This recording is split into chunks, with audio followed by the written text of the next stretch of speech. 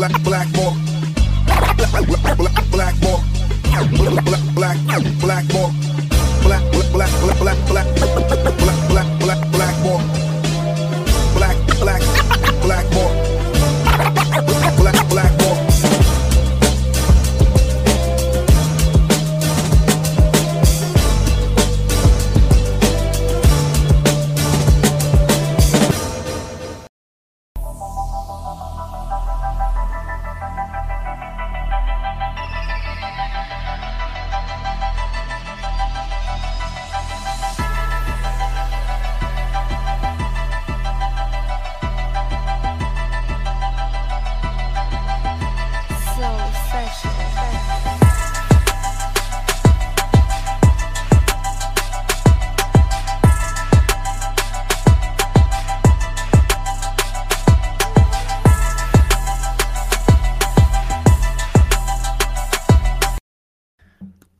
What is up, everybody? My name is James D. Fury, and this is Blackballed. As a writer, I have had a million jobs, which is hilarious because all of my exes say that I was always unemployed. But I had a million jobs. I just couldn't hold them. And one time I was at a mall in Mississauga. I think I was like selling like photography packages in one of those makeshift kiosks or something. It was a horrible job. I hated it. And I saw this crowd, a small crowd, kind of brewing maybe like 50 feet away.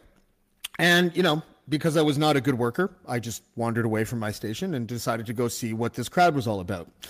And beside the lottery till, you know, those lottery till kiosks in the middle of a mall, I saw the man who was causing this stir.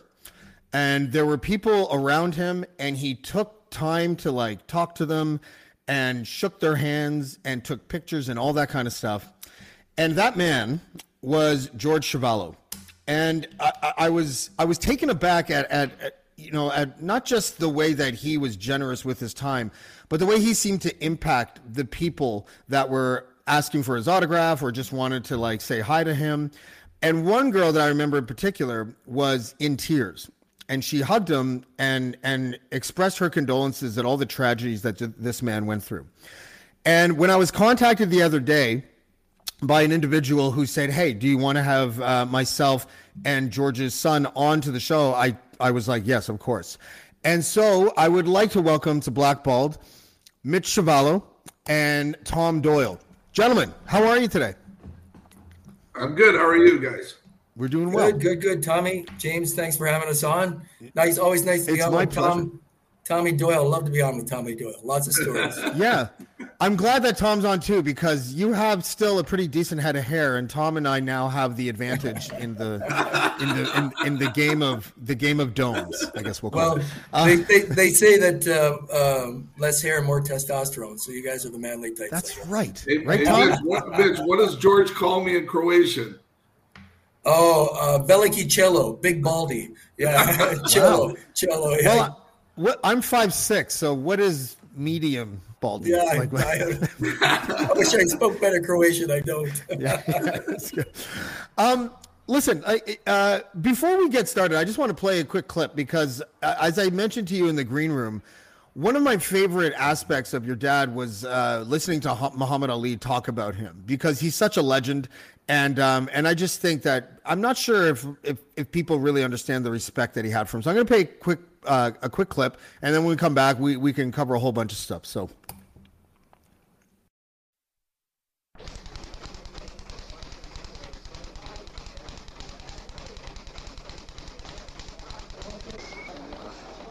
Do you really think there is a chance that you could lose to Chuvalo here? Well, as a matter of fact, I know I can lose to Chuvalo or anybody if it's a 15-round fight, and after about 8 or 9 or 10, I poop out and can't go no farther. Then there's nothing to do but to tie up and to hold and, lose. It's easy to see that you're the loser. But well, Chuvalo's ranked 9 or 10, and I think you once called him a washerwoman. Now, what can he do that worries you? Well, campaigning for the title, before I fought him, I was calling him the washerwoman, and many more names for other fighters. But I saw him, I canceled the name after I saw him fight Patterson to a 12 rugged round decision. Had Patterson out a few times. Patterson did nothing but hold and run. He couldn't master him. I saw Terrell hold and run for 15. And he's never been out or never been down, and it's nothing to underestimate. And all the controversy and the traveling and breaking camp, I'm not in the shape that I should be in. So I'm just looking for a good fight. I believe I win naturally, but I'm not popping off or predicting because I'm not that sure to be predicted. It's like, I don't know. It's like Michael Jordan giving your dad props for being a good basketball player or something like that. You're used to seeing stuff like that, and I'm just wondering if the sort of magic of sort of hearing words from a legend like that has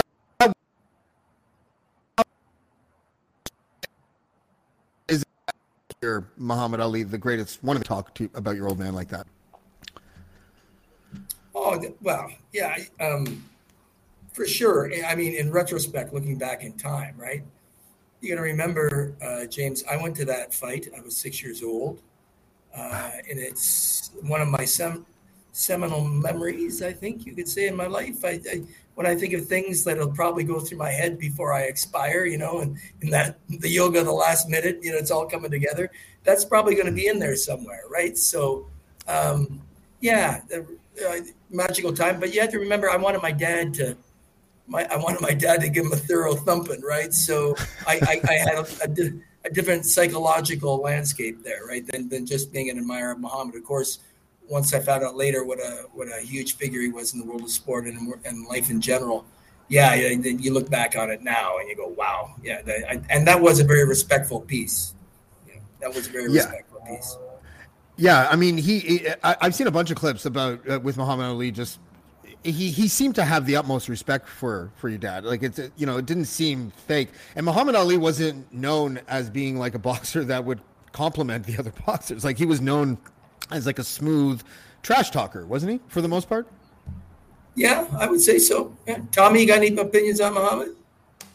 No, Muhammad. Yeah, he likes to trash talk. He talks a lot in the ring.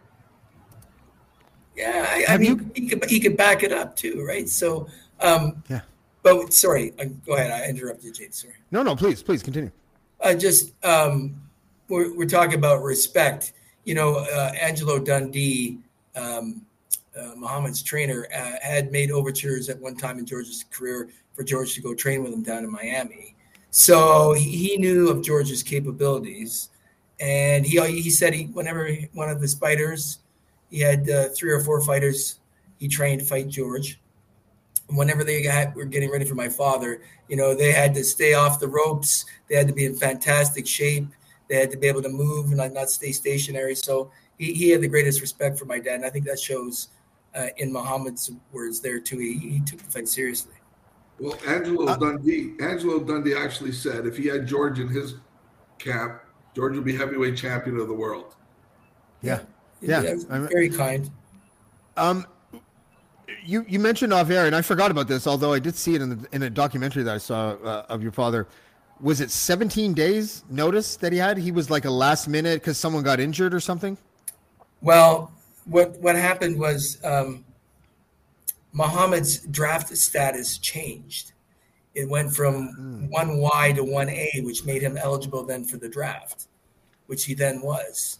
And Muhammad was honest. He said, why are they? He says, I barely passed high school. He was dyslexic. I don't know if people knew that about Muhammad. He was dyslexic, like a lot of very creative people, right? So after his draft status changed, he was upset. It was also the time that he had declared himself to be Muhammad Ali. If I just can go back a step, Muhammad always respected George, although he never said this. It was because my dad was the first fighter to call him Ali, to call him Muhammad.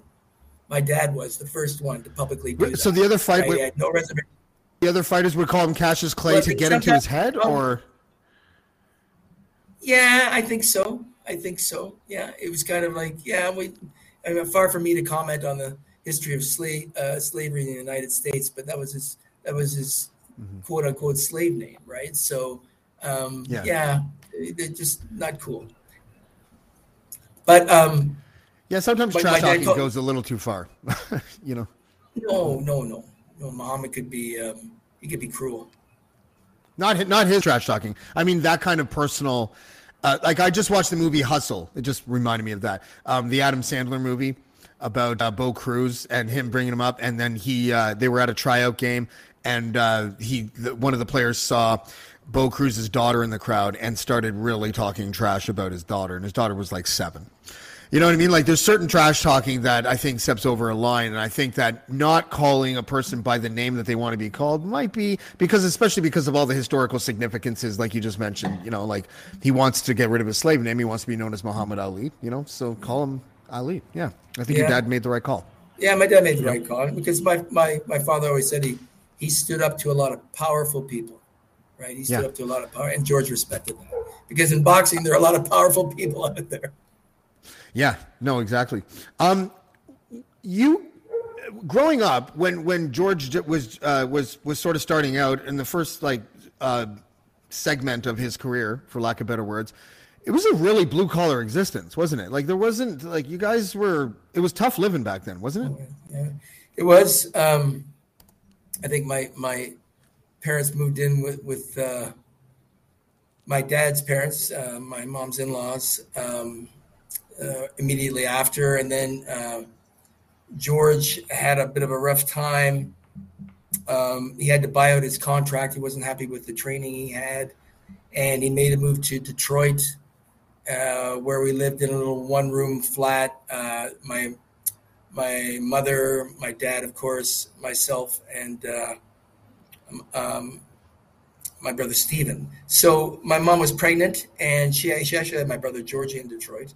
But I remember we had do you remember hot plates, guys? You guys remember what a hot plate looked like?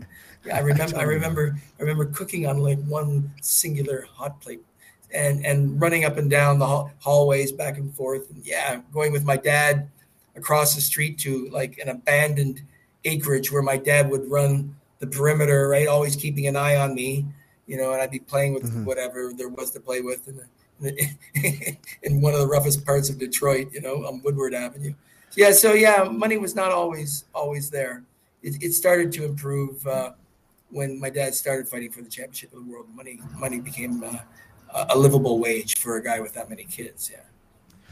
Tom, when did you get into the picture? And when we spoke before the podcast, like yesterday, the day before, you were I mentioned to you, what do I call you in my promo? And then we decided right hand man. What is that? What did that entail for George? You must have the. I always think that there are certain people with certain positions in life that have the best stories. The executive assistants of powerful men. I knew one. Of a billionaire, she had the greatest stories. They were like the best stories ever. Some of them were like really crazy, but they were interesting. So when did you come into the picture? What was your role like? And tell me a little bit about that. So, I used to go down to Sully's gym. I'd see George there. Years later, I started meeting him at events and things like that. He took my number down one time, and next morning he calls me up. He says, "Hey, chap, let's go for breakfast." We went for breakfast, and we hit it off just like that. I started going. He would call me for everything. I was going to all these events with him. I was traveling with him. I've seen everything. I've met every boxer I've met. It's been great. There's Mike Tyson. It's funny because Mike Tyson was just here 2 years ago to see George. We had Lennox Lewis comes in to see George. Larry Holmes has been here to see George. Jerry Cooney's been here to see George in the last few years. His right-hand man, George, didn't have a cell phone and never had a computer. I was always the one he'd say, "Champ, get that guy's number," or give the number to Tommy. And I did I'd take all his calls all day, all night for him. He called you champ? Yeah. George called everybody champ. Yeah. Oh, wow. Yeah. Oh, that's great. Okay, so the process of becoming a professional fighter. I know your dad kind of had a trainer issue, sort of 20 matches into his professional career or something like that, and there was a lot of transitional periods for him. I'm wondering, when did, maybe I should word it differently. Did his boxing career impact the family negatively or positively? And is that even a fair question to ask? Like I don't know how to word it because eventually we're going to Yeah, go ahead. No. I think James is sure it's causation, right? You're asking about causation, basically what causes something to happen. Right. And I've thought about causation many times, and sometimes it's a linear path of these things, and then sometimes it's wobbly. So, would you say that growing up, having to live up to the reputation of arguably the toughest man in the country is psychologically challenging? Yeah, a little bit. Yeah, a little bit. My brothers had a harder time than I did with it, and for obvious reasons. But I just think I've seen so much of the good, the people like Tommy, as Tommy just talked about, the people you meet, the warmth, the friendliness, the connection piece, the opportunities to travel, just to hear stories of like courage and hard work and just sometimes luck coming through, all those stories that surround the boxing world. Listen, I'm gonna always tilt in favor of it. It was better than worse because I loved it. So maybe I should stay there for a second. So everybody knows that knows your dad and that has read about him. Knows the tragedies that you've experienced. I kind of want to talk about that now and then move on to like more positive stuff. But you like I have a hard time talking about this because I don't even know how to word it. But you've lost 3 siblings and your mom to overdoses and suicides, and it had it seemed to, for a while at least, prompted your dad to do a lot of altruistic charity work, right. And yourself, I'm told, as well. I guess the question that makes them. Let me just back you up because you made a point. Okay. Was it altruistic? You got paid to do it. You still got paid to do it, right? He had to make a living. What do ex-fighters do? I mean, and that's one hell of a way to make a living, by the way. That's a hell of a way to make a living. But he had to make, and I just want to make it clear, he got paid to do that. Okay. But did he enjoy that work? Like, was it something that he found therapeutic? James, I can talk for a second. I traveled with George and some of the, along with Mitch has done it. But in the last years, I traveled with George to all these schools, 2-3 a day, 6 a week. He liked to talk and tell his story. We even at events, we had people come up and say, George, I was in jail with one of your sons. I met you wherever. We talked. You saved my life. I've had kids. Kids didn't even know who he was when we went to these schools to talk, and the gyms were packed with kids. Some of these kids didn't know who he was. Yeah. At the end of his story, they were up crying, talking to him. And he had that impact. Like, he had that kind of effect. It's impossible not to be touched by your family story. It's just impossible. So I know my father's story has helped a lot of people. I mean, Tommy and I were at some boxing event a few years back, and a woman comes up to us and she shows us the inside of her forearm, and it says Chuvalo, and with a cracked heart, and then like a muscle running through it. So it was like when people are tattooing themselves on the middle. Yeah. That's amazing. I mean, because it's surreal in a way too, because you obviously wish that he didn't have to do that work because you didn't, the life circumstances is what drove him to that type of work. And it's like, did you ever have any issues with substances? Well, remember, I went to university like everybody else in the 1970s, So the weed wasn't that good back then, Mitch. No. Well, so they say. Listen, I'll tell this to anybody. Like, I'm conflicted because smoking pot for me was, a bit of a liberator. Now, I hated the effect on my lungs, so I quit. Yeah. But I just in terms of just, not having to be a tough guy and just relaxing and thinking about ideas and stuff. Yeah, I partook and it was, an illegal drug at the time. So yeah, I don't feel too good about that. But I did not have anything beyond that. No. I heard your dad say once, and I'm paraphrasing, about how he felt guilty that he felt that he had passed down something to your siblings that was like in his blood that put them on a path of sort of self-destruction. And yeah. Do you agree with that, or do you think that was I know that's. Listen, my dad was a powerful guy, right? And with a powerful ego, like all great athletes are. And I think that in his own mind, he feels that if he had won the championship of the world, then the problems bestowed upon his kids for him not winning it in his own mind, right? If he would have won that championship, I think he thinks life would have been a lot better. And I think that's. Do you agree with that? Do I agree that he thinks that way? No. Do you agree that it would have been better? Because it could have been worse. Yeah, of course. It's a little unanswerable, right? Right. Now, James, in retrospect, looking what happened to my family, kind of tough to think it was going to be worse. But true. Sorry, I didn't mean it. I should have checked myself with that. I can laugh at it. I'm good. Yeah. And right now he like his mental state is pretty gone right now, right? He's got dementia. Is that right? Yeah, he's got whatever type of dementia it is. It doesn't matter at this point. He's non-communicative. How would you describe him, Tom? How would you describe Big George?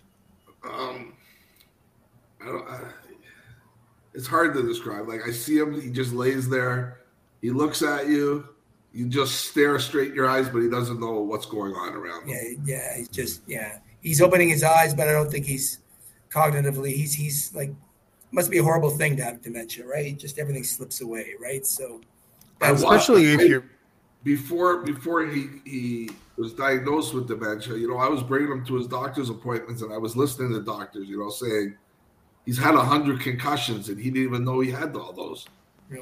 Throughout his life. No one spoke about concussion at all in boxing. Exactly. Yeah, and that's obviously what caused. We'd be driving along, and this guy could a number in his head, like he can calculate anything in his head. It was so quick, and his jokes and everything. He would come back with one-liners like so quick. It was unbelievable. Yeah. Spider Jones. Let's move on. Let's pivot. And we'll come back to that, by the way, because I have recent experience with family members that went through the same thing. But I want to come back to that because I want to get the Spider Jones thing out of the way. I got a message from Tom, and it says, and I didn't listen to the podcast because I hate Toronto Mike. I think he's an ass clown. Sorry, but I do. Tell us how you really feel. I don't like him at all. But he doesn't like my colleague, and I would say my boss in a sense, Dean Blundell. Like, they have a little feud. So as a loyalist, I don't like him. But anyways, you guys are so tribal in this business. I don't know. Well, we're just so much better at what we do, and he doesn't think so. So it's weird. But anyways, yeah. Mitch, along with the boxing word called Spider out on his lies of boxing. What are you guys talking about there? And what was the controversy? Pretend none of us know anything. Well, Tommy, you start and go with this one because I've got very little to say. But go ahead. Spider, over the years, and especially the last few years when he knew George was losing his mind, and Muhammad Ali's not around anymore, Angelo Dundee's not around anymore, he was always using George's name. He said in 1966 he was at Sully's gym when Muhammad Ali was here to train for George's fight, and Muhammad picked him out of a crowd to spar with him. Spider wasn't even in Toronto in 1966. And we have witnesses to it. Mitch was around then. Mitch was young, but he was around then. We've talked to everyone at Sully's gym. There was boxers, Nicky Furlano and guys like that. They were all around at that time. Spider says it was in the Sun paper or the Star paper. We've checked into that. It was never in that. Even though we knew ourselves he was not there. We just went and looked at different things just to see out there, Spider. But so was he like trying to profit or trying to get clout or something? He's got a charity. believed to achieve. He says we're attacking it. We've never attacked the charity. We've attacked that he goes and tells these kids lies, and he gets paid to do this too. And he uses George's name. The whole reason Muhammad was here has nothing to do with Spider. Muhammad was here to fight George. That's a big deal. There's a plaque downtown on Ossington and Queen from the Heritage Toronto where Sully's gym used to be. And it's about George and Muhammad, not Spider Jones in a sparring, which never happened. But he's trying to take over this. Then he's telling people how he was a professional boxer. He was never. What was he? Mitch. Like, what did he do? Was he a trainer? Like, what did he do? No. Spider was, I don't know, a bit of a jack of all trades. I know he went to, eventually went to Seneca College or something, took some radio and television communications course. And I know he's done a little bit of TV work. He did that kind of stuff. But ostensibly, he got his big break with my dad when my dad created a TV show called Famous Knockouts, where they would, James, look back at fights from the 30s, 40s, and 50s. Old fight, very moody, and they get dressed up like gangsters. And he chose Spider to be his co-host. And it was on every Saturday afternoon. CHCH TV. People still have it. It was a bit of a cult classic, really, in Canadian TV terms. But Spider, took that and ran with it, and he got some entertainment. He did a little singing. He had a bit of an active show. He's been on radio a few times, and now Tommy's right. He's involved with a charity. And I have issue with Spider two ways. First of all, you asked if my father not winning that championship of the world probably affected my family's life negatively, right? So you have to understand that's a pretty, I could answer that at different times, different ways, but so that's a pretty sacred territory for me, like mentally and psychologically. And I don't want anybody imposing themselves, parachuting in. I was there to look at me. No. I wanted to be as pure and memorable and virtuous as I can remember it. And that's the way I'm going to do that. And if I have to stand up for that moment, if I have to do that, it makes some people uncomfortable. That's too bad because I'm going to do that. That's number one. Yeah. Number two, what hurts me about Spider is that story I told you earlier about my dad giving him a huge break. And I always thought that Spider was, sometimes a little, way too interested in self-promotion and just like relax a little bit, buddy. And, we thought of him as a family friend, right? So when he does that, knowing full well that my dad's in, demented state, that Muhammad's gone, Angelo Dundee's gone, then the stories started to increase, and I started to see them all the time, especially with the passing of Muhammad. I just said, enough's enough. I got to speak up, and I really don't want to talk about it much more, but it's just everybody's offended on this side of the coin, right? Well, I mean, just from what you're saying, it sounds like he waited until George and Muhammad couldn't respond. Yeah. So he could say anything he wanted in a way, He said he was going to sue us. We told him to go ahead, but you know what? He can't because he has to prove himself then. And he can't, there's no one out there that disclosure's a bitch, isn't it? The whole boxing world knows he's lying. Anyway, listen, in the end, it's sad. I don't like it. I don't like it leaves me with a bad taste in my mouth. It's just, in the end, it's sad. Mitch just called him up and said, Spider, can we cut this down a little bit? And he just went off on Mitch, saying he wasn't going to, you don't know, you weren't there. So I think he really believes this story now in his head. Well, the thought that maybe he's going through some kind of crisis that way has gone through my head, right? So I feel for the guy that way, but that's a good way to look at it. I mean, when you deal with someone like hangers-ons, you know what I mean? People that want to, they're basically trolling for clout. You know what I mean? To make themselves feel good and look good. But it's under such a false pretense that I think that is a good move to just kind of feel sorry for him. But I would be pretty outspoken. Yeah, well, I would create videos and rap songs about him. Like I would go nuts. You know? Hey, that's funny you say that because there is an actual rapper called Spider Jones, not related to Spider Jones. That's so funny. James. I didn't even listen. I'm a hip hop head, and I didn't know that there was a Spider Jones. I think he's big in Nantucket or somewhere. I don't know. Yeah, that's right. Well, there's a lot of things that rhyme with Nantucket. That's why. A lot of rappers there, I think. I was trying to think if I had any boxing memories, not to make it about me, and I only really have one. And it was the time I was in Miami, and I was talking to Lennox Lewis. I was throwing a club event at a place called Dolce, and I saw Lennox Lewis outside, and I tripped him out because I walked up to him and I was like, Kitchener. And he looked at me, he's like, what?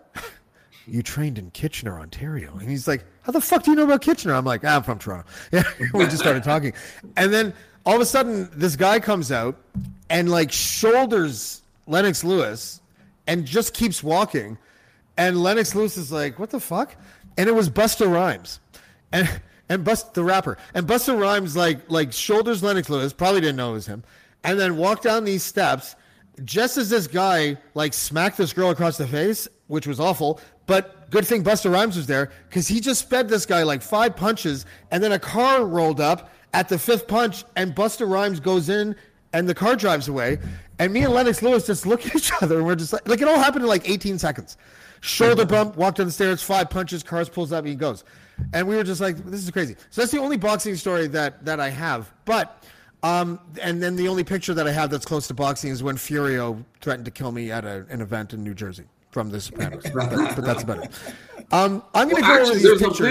There's a video on YouTube where Lennox is at a fight, and after the fight, he's being interviewed, and a guy walks up to him and puts his fist up to Lennox's face, and you see Lennox throw him back.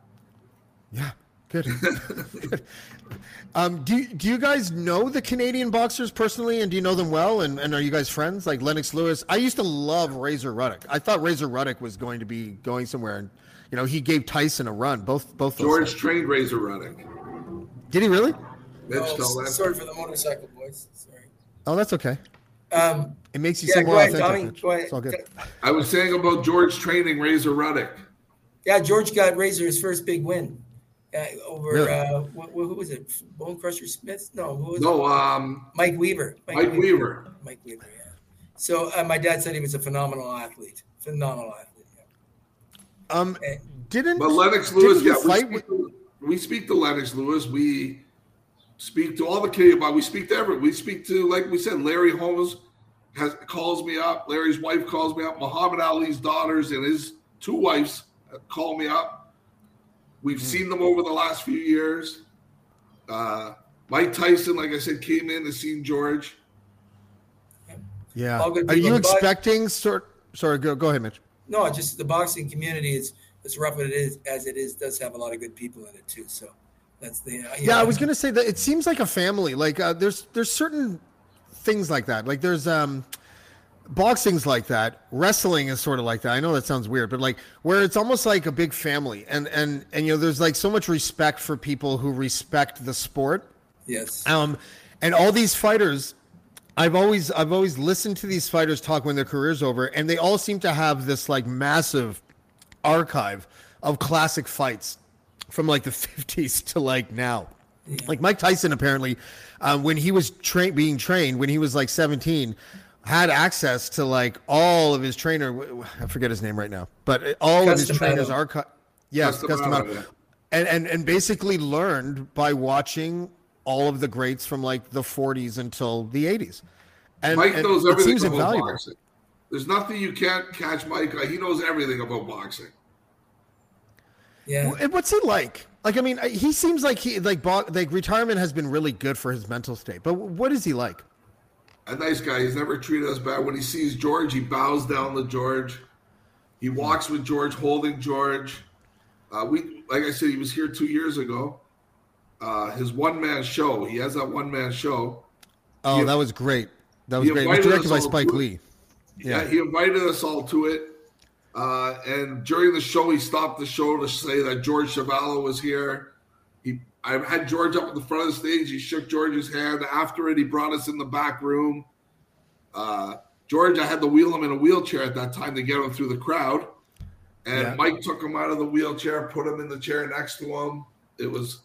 Mike looks at me and goes, this guy, 97 fights. Can you believe? Never knocked down, never knocked out. Well, he got 2 knockouts, I think. Wasn't he? Knocked out twice? George?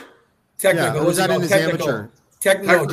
He never. Oh, TK. So a technical knockout means you didn't touch the canvas. The referee stopped the fight either because thought you were absorbing too much punishment or there was a severe injury and bleeding can't be stopped, something like that. See, the Joe Frazier fight, they stopped that fight. Yeah. George went into that fight with an eye injury. Oh. Frazier admits himself. There's a video out there. Frazier admits it. He says he knew George had the injury and he kept jabbing to the eye. They knew he was going to stop the fight. Ended up, George had to have all reconstructive surgery on his face after that. Wow. So they stopped that fight. So that's called a technical knockout. Hi, I'm Steve Yerko. And I'm Tara Sands. Now available from Maji Media is our new podcast, 4Kids Flashback. 4Kids is the company who brought you the English dub of Pokemon in the late 90s and so many other shows like Yu-Gi-Oh!, Shaman King, Teenage Mutant Ninja Turtles, Kirby, the infamous One Piece dub, and so many more. We'll be talking to the people who worked at 4Kids. Actors, directors, writers, editors, producers, engineers, you get the point. And hopefully get the answers to questions both you and I have about the company. I actually worked there as a voice actor on some of the shows. And I was a kid watching the shows and remember way more than Tara does. And thank God for that. Steve is actually a professional storyboard artist, which gives some really unique insights into anime and animation. Subscribe today wherever you get your podcasts. That's the number 4 Kids Flashback. Hey, Tommy, you know what Georgie always told me about that? They put a piece of plastic silicone under his to support the bottom of the eye socket, right? Yeah. So, keep the eye in place. So he always said he imagines himself when he gets buried and the body starts to rot away, and there'll be this little clunk as the piece of plastic hits the bottom of his skull. That's crazy. There was a rumor. And I don't know, like, listen, I'm not a boxing expert. I grew up, I'm 45, so I grew up in the Tyson era, and I watched any Tyson fight I could find because I was like, this is fucking crazy. That guy's a killer. And it was the most entertaining, I think. Like, you guys remember, in the late 80s, early 90s, I felt spoiled. We had, like, Michael Jordan, we had Mike Tyson, we would soon get Tiger Woods. There was all these great players and everything, and athletes. I'm just wondering though. I heard a rumor. Was Stallone's character Rocky partially, at least, inspired by George? Is that like something you've heard before? Well, so I was at the Hall of Fame when Stallone was there. He went up to George, kissed George on the cheek, and said, "You're my idol."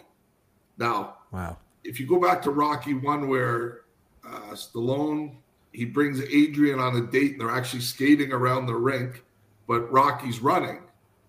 She says, "What do you do for a living?" He pulls out his wallet. He shows a picture. He says, "That's me fighting whoever." It's actually George in that picture. What? Fighting the Italian heavyweight champion, Dante Kane. And that's in the wallet, that picture. Really? Yeah. That is like the greatest Rocky trivia I've ever heard of. In my life. Hey, if you like movies, I got another one for you. Please do. Yes. He's also You guys are educating me. I love it. Go ahead. He's also in what Tarantino's movie, Pulp Fiction. Pulp Fiction. George is in it? Yep. So a picture of George.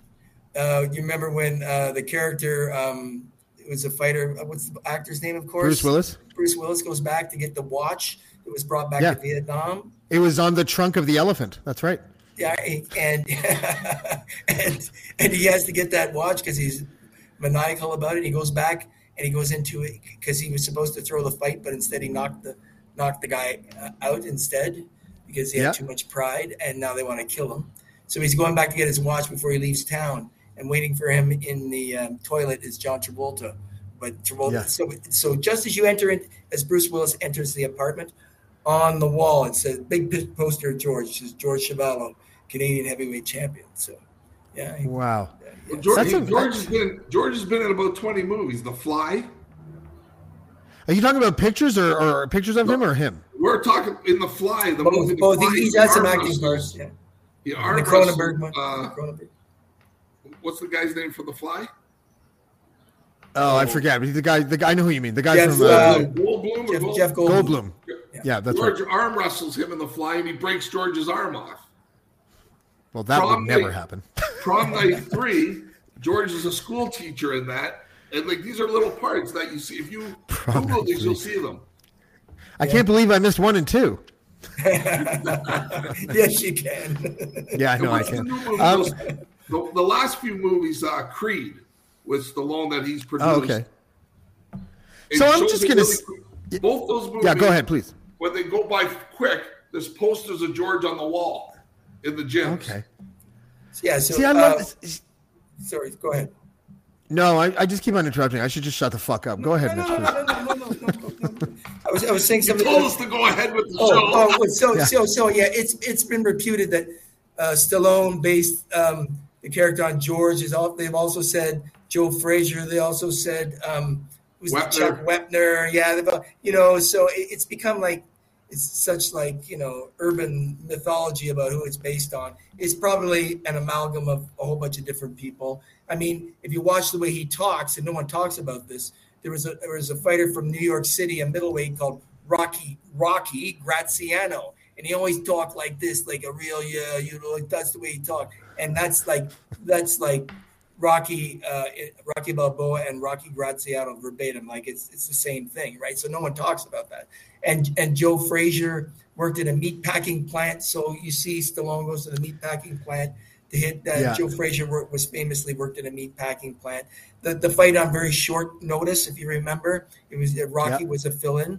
That's the same thing as my dad with his first fight. So there are tons of parallels. Hey Mitch, right? Then there's the Burt Young story. The Burt Young story. Yeah, remember George? Do I have to Google Burt Young? Who the fuck is Burt Young? Burt Young was too young. Very good, Tommy. You are good, brother. The Rocky movie where his brother-in-law, Paulie. Paulie. He's Burt Young. Mitch, tell the story. So my dad sent out word for sparring partners, like in the late '60s and early '70s. He was looking for some sparring partners. So various people would show up. Some guys would have a reputation. Some guys would just be like they had no business being in a boxing gym, right? So one guy comes up. My dad thought he was Puerto Rican, and he starts talking. And right away, my dad notices he's too small. But he's kind of interested in why would the guy this small want to come up and spar with George, right? So my dad talks to him. Yeah, let's go on, have some lunch. And my dad broke the news to him. Listen, pal, you're a little too small, like. But my dad liked talking to people. Where are you from? I'm from New York. What do you do? Well, I want to be an actor. And years later, he said an actor. He always remembered the guy wanted to be an actor. Years later, my dad was in the Chicago airport. And Burt Young, now famous in the Rocky movies, comes up and says, "Hey, George, do you remember me?" And my dad said, "I said, yeah, but I lied. I really didn't." Right? I say, "Oh, yeah. And the guy said to him, "I always hold you here, like top left, like over the heart." My dad said to himself, yeah, that's great. He said to himself, like, that's a pretty intimate thing to say, right? You're just in the middle of the Chicago airport. And then he reverse engineered his memory and he got it and it all came back into place. Yeah, that's the guy. He wanted to be a fighter. He was like 4'10", wasn't he? Oh, he's not a big, 5'2" guy. Yeah. But I'm 5'6", and I would probably look down on Paulie Walnuts or whatever. No, not Walnuts. Burt Young. Burt Young. Whatever. Yeah. So it's a lot of connections to that movie, actually. That's really interesting. But I mean, if the picture's in the wallet, I'm pretty sure Rocky's your dad. Hey, you know what George said when he heard about it? What's that? What did he say? Am I going to get some royalties out of this? They did use his likeness in a big Hollywood blockbuster for a moment. Apparently there was an old. It was property of the Toronto Telegram, an old newspaper, a forerunner of the Toronto Sun. So Stallone had bought all the rights. He bought all the rights for like a paltry sum of like $500 right? So they couldn't come after him for it because he wanted it so badly in there, right? So they can they can use George's picture or whatever on the wall as long as it doesn't have his name on it. Yeah. Oh, really? Yeah. You'd think that they would just like throw the guy a bone, though. Like Quentin Tarantino, how about you give George Chuvalo Well, that's what I felt like saying. Lincoln? That's what I felt like saying to Stallone at the Hall of Fame. Throw him $1 million. yeah, right. Hey, listen. I'm going to play the artist here, and I'm going to tell you guys. Well, that stuff's all cool. What I really love, and people send me from all over Toronto, the GTA, pictures of my dad, like street art, like spray painted his name somewhere. He's everywhere. Like way up high over, like, a trestle, a train trestle. We'll see. Like, it's really beautiful stuff. I really love that stuff because that's like really embedded into the country and the city. I love that stuff. The flashy stuff's good too. Has anyone ever approached you to like, or approach your dad about doing like a biopic, like a movie about him? Oh yeah. Many people have. Yeah, sure. And were there any close, like, oh, we almost cut a deal here, or was it always just like, nah? Well, how best to put this? Anytime someone's come up to me with an idea, it just oh, I'm not going to bullshit. It reeks of cliche, It just the champ comes out at the end, and the way I look back on my life, and Tommy's been around my dad and seen all the craziness that ensued later on in life when, it's complicated stuff, and it takes a complicated mindset to kind of try to put it into some kind of format that people are going to find interesting and enjoy, right? Because there's a lot of hardship there, right? And how deep do you want to go into it? But that's a tough one. It's like like I've often thought about it, but often thought, if I was involved in something like that, it might damn near kill me, psychologically, right? So yeah. I mean, it would be very, it'd be very delicate to do it.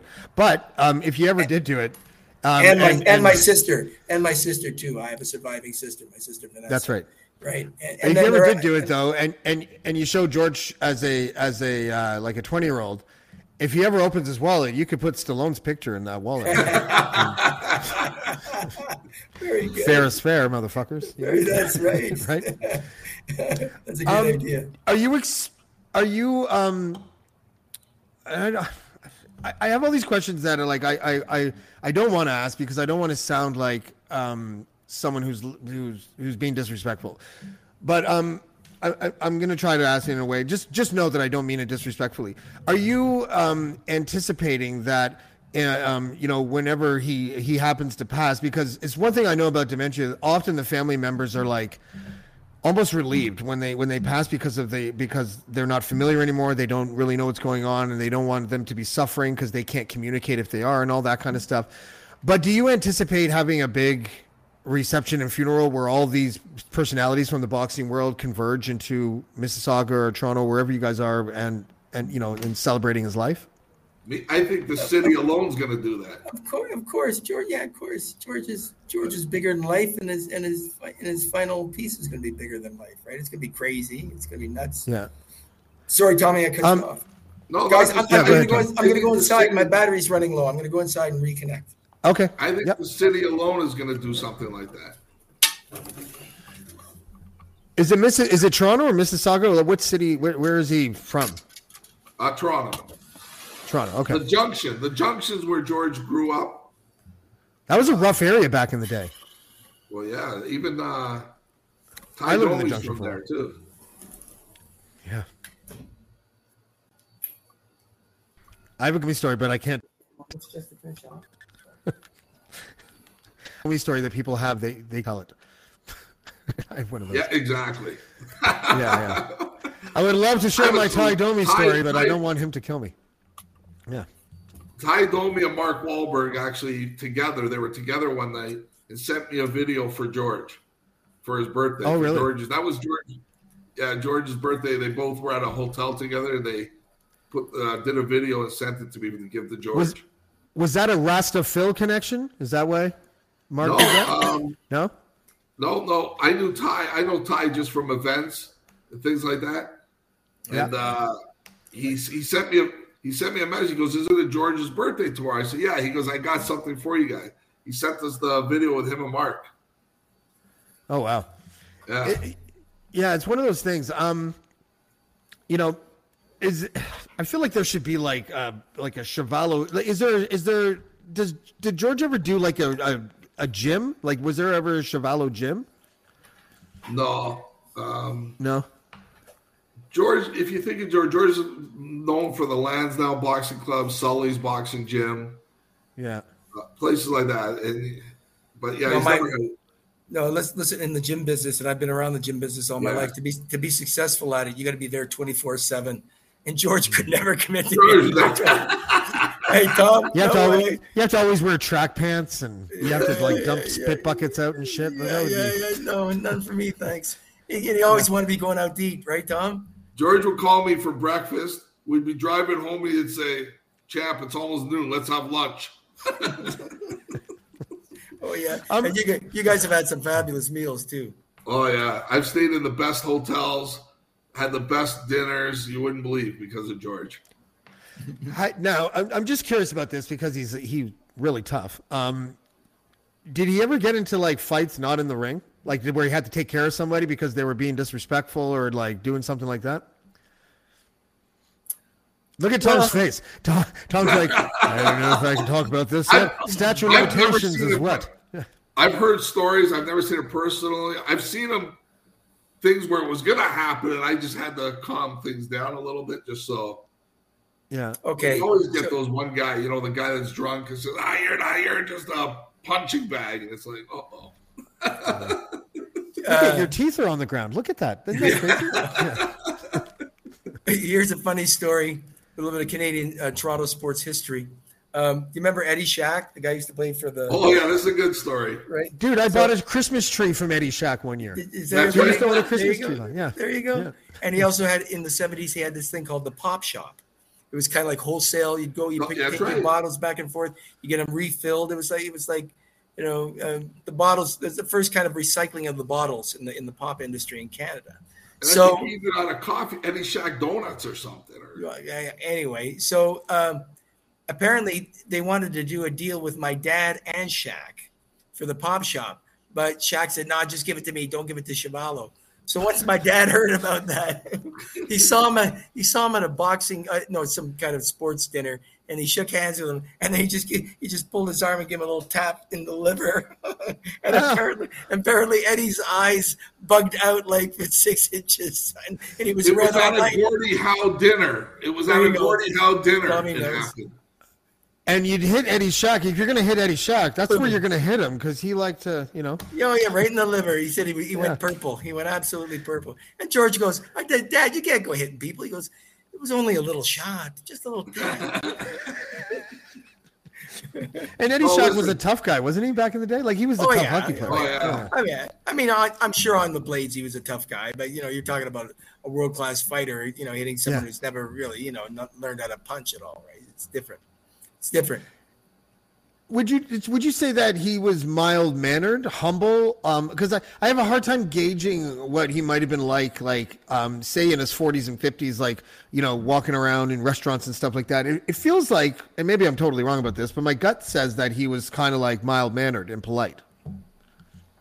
Oh yeah, when I was mild-mannered and polite, but like all, violent sport athletes, he could turn on a dime, right? If he perceived, something was awry and there was a physical threat of any kind, you just see a different person psychologically. They can go to places and turn the switch on with such power that 99% of the people who even would be stupid enough to venture, like getting into a confrontation with the guy, would just be blown away by that energy, just coiling. It's just coiling. Yeah. And then you don't want to see it unleashed because there's nothing like seeing a professional fighter hit someone who doesn't know what they're doing. It's like lamb to slaughter. I was going to the gym with George up till he was like 76 years old, 77. He was going to the gym 2 times a day, and all these guys in the gym would just stand there and watch him. and watch the power that this guy had in lifting weights and things like that. And I'm talking bodybuilders, regular guys. They were all just standing there and just watching George lift these weights like nothing, and they were having a hard struggle with it. They would shake their heads, and he was 76 at the time. Really? How old is he now? 84. He'll be 85 in September. And he was accessible, right? He was one of those like well-known athletes that wasn't like, afraid to mill about with the public, wasn't he? Oh, yeah. I think my dad was, he came from pretty lower middle class roots, right? He always, he loved all people from all walks of life, right? My dad, and that's why I think my dad will always be like commemorated as someone all of Canada could kind of get behind, because didn't matter social class, race, gender, wherever you are on that spectrum. Yeah, Georgie was good. He loved everybody, and he had an open heart for everybody, right?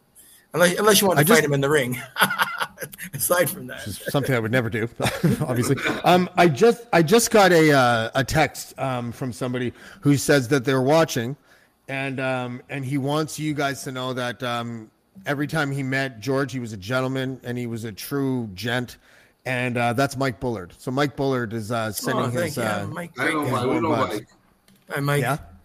Say hello to Mike. Mike's a great guy. I will. He's there. He's on the comeback trail right now. He's in Ottawa working at a gig. So So that's he interviewed him. He said I think twice on his show back in the day. We just ran into Mike. Well, a couple of years ago, I was with George. We ran into Mike at Harbor 60. Oh, really? Were you guys are like doppelgangers now that I'm looking at you. You guys are you look similar. You really do. How do you tell each other apart? You guys, did you ever fill in for Mike on open mic? Because I think That's good. That's good. So you're a teacher and a wrestling coach now, Mitch? Is that right? I am. Yeah. I mean, well, with the COVID pandemic, I haven't had an opportunity to enjoy my coaching passion, which is wrestling, which I absolutely love. It's like boxing's smarter cousin, right? So that's what I say. And I'm soon. I think I got about another year left in me, James, and then that'll be it for me with the teaching. I'm ready to retire and relax. Yeah. And Tom, are you still working security for like big names and all that? Yeah, I still do all that. I do all kinds of security, but a lot of over the years, a lot of celebrity stuff. But have you ever let someone beat up a celebrity you didn't like? No, or I wouldn't have a job. That's true. There were 7 guys, I swear. It was like,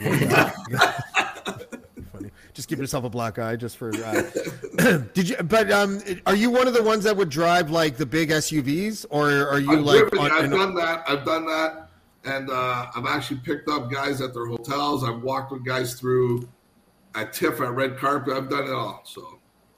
I think I used to get kicked out by guys like you from the TIFF opening gala because I used to when I was in my early 20s. I had this great scam where I used to find the TIFF core sponsors, and it would be like Ford or something, and then I would go to a buddy's house and I would create business cards of the vice president of Ford Motor.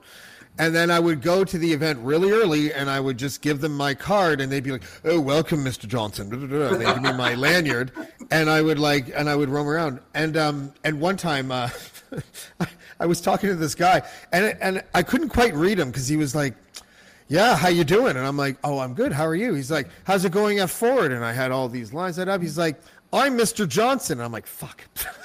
So I had to give him his lanyard back and everything. That's one of the things. And then a guy like you was just like, "Come on." And they knew me by name because I used to sneak into all these events. But yeah, people used to always ask me, "Are you George Chuvalo's bodyguard?" George don't need a bodyguard. I asked you that. Yeah, you asked me that too. People used to say, I worked with Mike Tyson. They'd say, "You Mike Tyson," but you know what? It's not about that. These guys, you just want to get them in their event and out of their event safe. That's all. Well, one guy that's had one too many, and he's going to say something or want to do something. Yeah. Just want to say about Tommy and his relationship with my dad. There were times in my dad's life when he really needed somebody like Tommy, and Tommy was there for him. He was George's friend, and he's become a family friend, and he's a good man who's always done the right thing by my father. So, and my dad definitely benefited from his friendship over the years too. So, good on you, Tom. Always, I just want everybody to know that out loud. Thank you. Yeah, listen, I think I think I can. At this point in my life, my job is to talk to people and to sort of size them up and to sort of try to use my instincts about them and everything. And just talking to you guys for this hour, you seem like really like salt of the earth, genuine, authentic people. And I think that what you guys are going through right now, where your dad and your friend is sort of like reaching that end or whatever. I think that the stories that you guys tell will keep his memory alive in such a way that I think you guys are part of the legacy, and I think you should be proud of each other for that, because I'm sitting here listening to you guys talk and I've had guests before where I've cut the interview short because I'm like, this guy's kind of a douchebag. Like I haven't had any moment like that with you guys at all. In fact, it's the entire opposite. I find myself like if there was a douchebag in this conversation, it's probably me. I don't know. Hey, actually, this week is the week Muhammad Ali actually died. I think today would have been his funeral. Oh, really? George was actually asked to be one of the pallbearers at his funeral. Wow. They were always kept in touch. George always attended all Muhammad's functions, his birthdays. The same Muhammad always came to George. They never lost contact. That's why we still talk to Muhammad's family now, up till today. True enough. That's great. Yeah, absolutely. The relationships that you can forge through, through your dad and through your friend, if those can last, that's another mechanism for making a memory of a person last and a legacy. So I think that all of the things that I'm hearing today, and I'm learning a lot too, because unfortunately, people you'll remember. Have to do a part 2 because we have another 2 hours to go. Well, listen, not only do I want to do a part 2, but it would be fun to sort of like have people pop in and out with George stories just for like 10, 15 minutes. Like you guys will get me like what, Mike Tyson and all these guys. No, that's right. But it would be, but you know what I would do? I would do like, I would do a show like that, like where it's just basically not a memorial because he's still with us, right? But like just a tribute show, with fighters that he's fought or whoever, right? Like I mean, I'm not picky, but I want to learn more about your dad. I want to learn more than what people know, that people know, which I think is important, and I think obviously, but I just want to learn more about him from people that knew him, like you guys, or what he was like in the ring. Those are the kind of stories that I think I think we're missing that from our icons. You know what I mean? Like every time I think of Wayne Gretzky now, I just think of his daughter's half-naked photos on Twitter, and I don't want. I want to remember the hockey player, and I'm just like, oh, fuck. You know what? I'm sure Gretzky, I never knew how big George was until I started traveling to the States with him. And he had lineups of people waiting to see him. The Hall of Fames, the WBC conventions, they were all there to see him. We'd we'd pull into the hotel, and the cameras would just come out. Look, there's George Chuvalo. That's awesome. When maybe we'll finish with this story.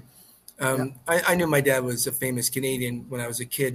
In 1974, I went to Puerto Rico with my dad and my brother and a couple other people.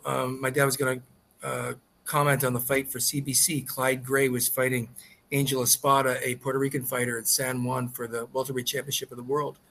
And I've never been in a more boxing mad, rabid environment in my life. And it was like 20,000 people, no lights on, one singular light in the ring, and they start introducing like fighters in the crowd, people there, right? Everybody who's there, all the luminaries, all the ex-champions, whatever. And then they mentioned my dad in Spanish, Boxeador de Canada, Campeón de Canada, like George Chuvalo. And my dad got, my brother and I just, what? Like what? We're like 8,000 miles from home, and it's like my dad's getting an ovation, which is they rocked the place. I always remember that. So George. What was it was about him? Like, that is a good story to end on, but unfortunately I'll spoil it because I want to know if you can sort of like quantify what it was about him. Like he wasn't a world champion, and he seemed to be treated as if he was. Why was that? He's the world champion of like durability, resilience, that old school tough guyness that, people might call it toxic masculinity, but there are parts about being like just tough as nails that can serve you, right? So, and I think people recognize that in George, and all throughout the world. I mean, he's regarded as having one of the most durable and having the best chins in boxing. Hardest head would actually be a better description, perhaps. In so many ways. In a few ways, right? Yeah, in a few ways. But people identify with that. And even back then, after when he was at the end of his boxing career, my brother and I were just said, "Wow!" Like, and then people would kind of look over at you and point to you a little bit. That's his kids. and then you get very quiet once the fight starts, because if you start rooting for the other guy, they start throwing things at you, and some of them are rather hard. Yeah, you're friends, but then you're not friends, right? The way it works. Boxing. Well, listen, I would love to have you guys back. I would love to do a show where we bring pop people in and out. Anyone you guys want. I'm not gonna lie. I don't know anyone in the boxing world really, except you guys, which is a good start, I think. But that would be great to talk to you guys again. I feel like we could do another 2 hours. And so let's try to have you back maybe next month or something, and just see if you guys aren't busy. And if you guys want to, we'll bring Bullard in maybe to talk, because I know he's got a bunch of memories. Yeah, sure. But is there anything that you wanted to cover that we haven't covered, or anything you want to say before we go, or? Tom, you go. You want to thank me at least? No, I'm kidding. Oh, thank you. Yeah, thanks for having us on the show. No one's ever thanked me. Why would anyone thank me? No. I thank you. I think you guys were great guests, and I'm going to have you back, and thank you for taking the time. And Tom, thank you for reaching out in the first place. I appreciate that. No problem. Hey, nice to meet you on this format, James. Nice to meet you guys as well. That's Mitch Chuvalo, everyone, and Tom Doyle, and thank you guys for coming. I appreciate that. Thank you. That was a special episode for me. Tom reached out to me a couple days ago and said, hey, would you like me to come on with Mitch Chuvalo? And immediately I said yes. It can't be overstated how impactful George was on people. Not only was he exactly what Tom and Mitch were talking about as far as being a champion, it might not have been an actual champion with a belt, but he was a champion as far as the people were concerned, because he would not go down. He was a fighter to the end when he was a boxer, in the sense that you just could not knock the man down. And then life started to happen to him, and those must have been the toughest fights, obviously, of his life. Again, his 3 kids and his wife all passing away very tragically, and that's like a fighting 10 Muhammad Alis, and still there was a perseverance about him, and he's like one of the greatest Canadians. He's an icon. I can't wait to have them back. So I thank them again, Mitch Chuvalo and Tom Doyle, for coming on the show. We have a bunch of things that are happening in the next 4 or 5 days. I'm pretty close to getting Ilya Ponomarenko, the guest that I've had once before, the war correspondent, Ukraine's main and most popular war correspondent, back on the show. That was a big show last time. We have Simon Rakoff that's coming on. He's a comic. He's a Canadian comic.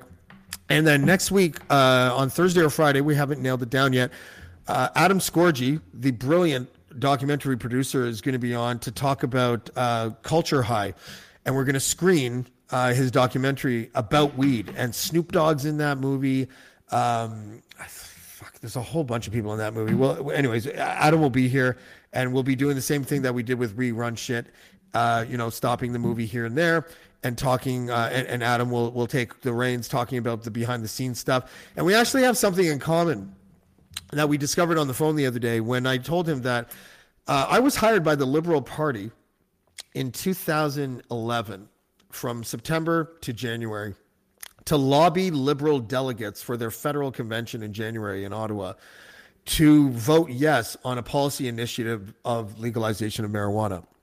And when I started that endeavor, it was at, I think it was 30% of liberals wanted to legalize, 70% did not.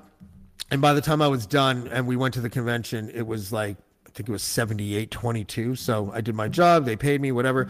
So I'm not taking credit for legalization, but I was one of the mechanisms, one of the cogs of legalization before it started. And when I talked to Adam about that, we had a lot in common because the same MPs, some of them were saying we don't want legalization. We're then inviting him to screen his film in Ottawa. And they would invite different people from different political parties. So that's going to be amazing. And you know, that the We Run Shit episode was like a beta testing. And now we're in the big leagues because he's a much better filmmaker than I am. My film happened by accident and he does his on purpose, which is probably the main reason why he's a better filmmaker than I am. So stay tuned for that. And by the way, I need to shout out everybody in the chat, Jen, DaCosta, Rihanna, Justin, I'm going to forget a whole bunch of people, Melissa, I'm scrolling, Leanne, I don't see you there, but you're there. Anyways, if I forgot you, doesn't mean anything. You guys have like taken my podcast, which was ranked 230th about a month ago, and I'm number 15 somehow with this shitty camera, with my kids yelling in the background. We're killing it. And, you know, as much as I would like to take credit for that, I think I'm so thankful that I have these regular viewers. I appreciate you guys more than you know. You know, I consider many of you ladies part of my harem, and I think you're okay with that. So thank you. No, but for real, you guys are sort of like the straw that stirs the drink, and I appreciate that. So I love you guys. Thank you so much. And we will see you next time on Black Bolt. So thank you. Black Mark. Black Mark. Black Mark. Black Mark. Black Mark.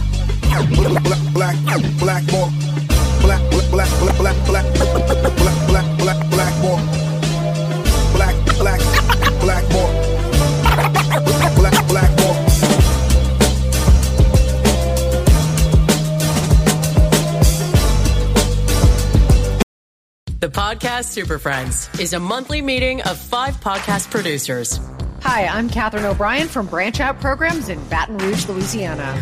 I'm John Gay from Jag and Detroit Podcasts. I'm Matt Kundle from the Sound Off Podcast Network. I'm David Yaz from Pod 617, the Boston Podcast Network. And I'm Johnny Peterson from Straight Up Podcasts. Together, they form the Podcast Super Friends, an alliance of podcast masterminds sharing best practices, insights, and discussions to help make you a better podcaster. Follow or subscribe to the show on Apple Podcasts, Spotify, Google Podcasts, or at soundoff.network.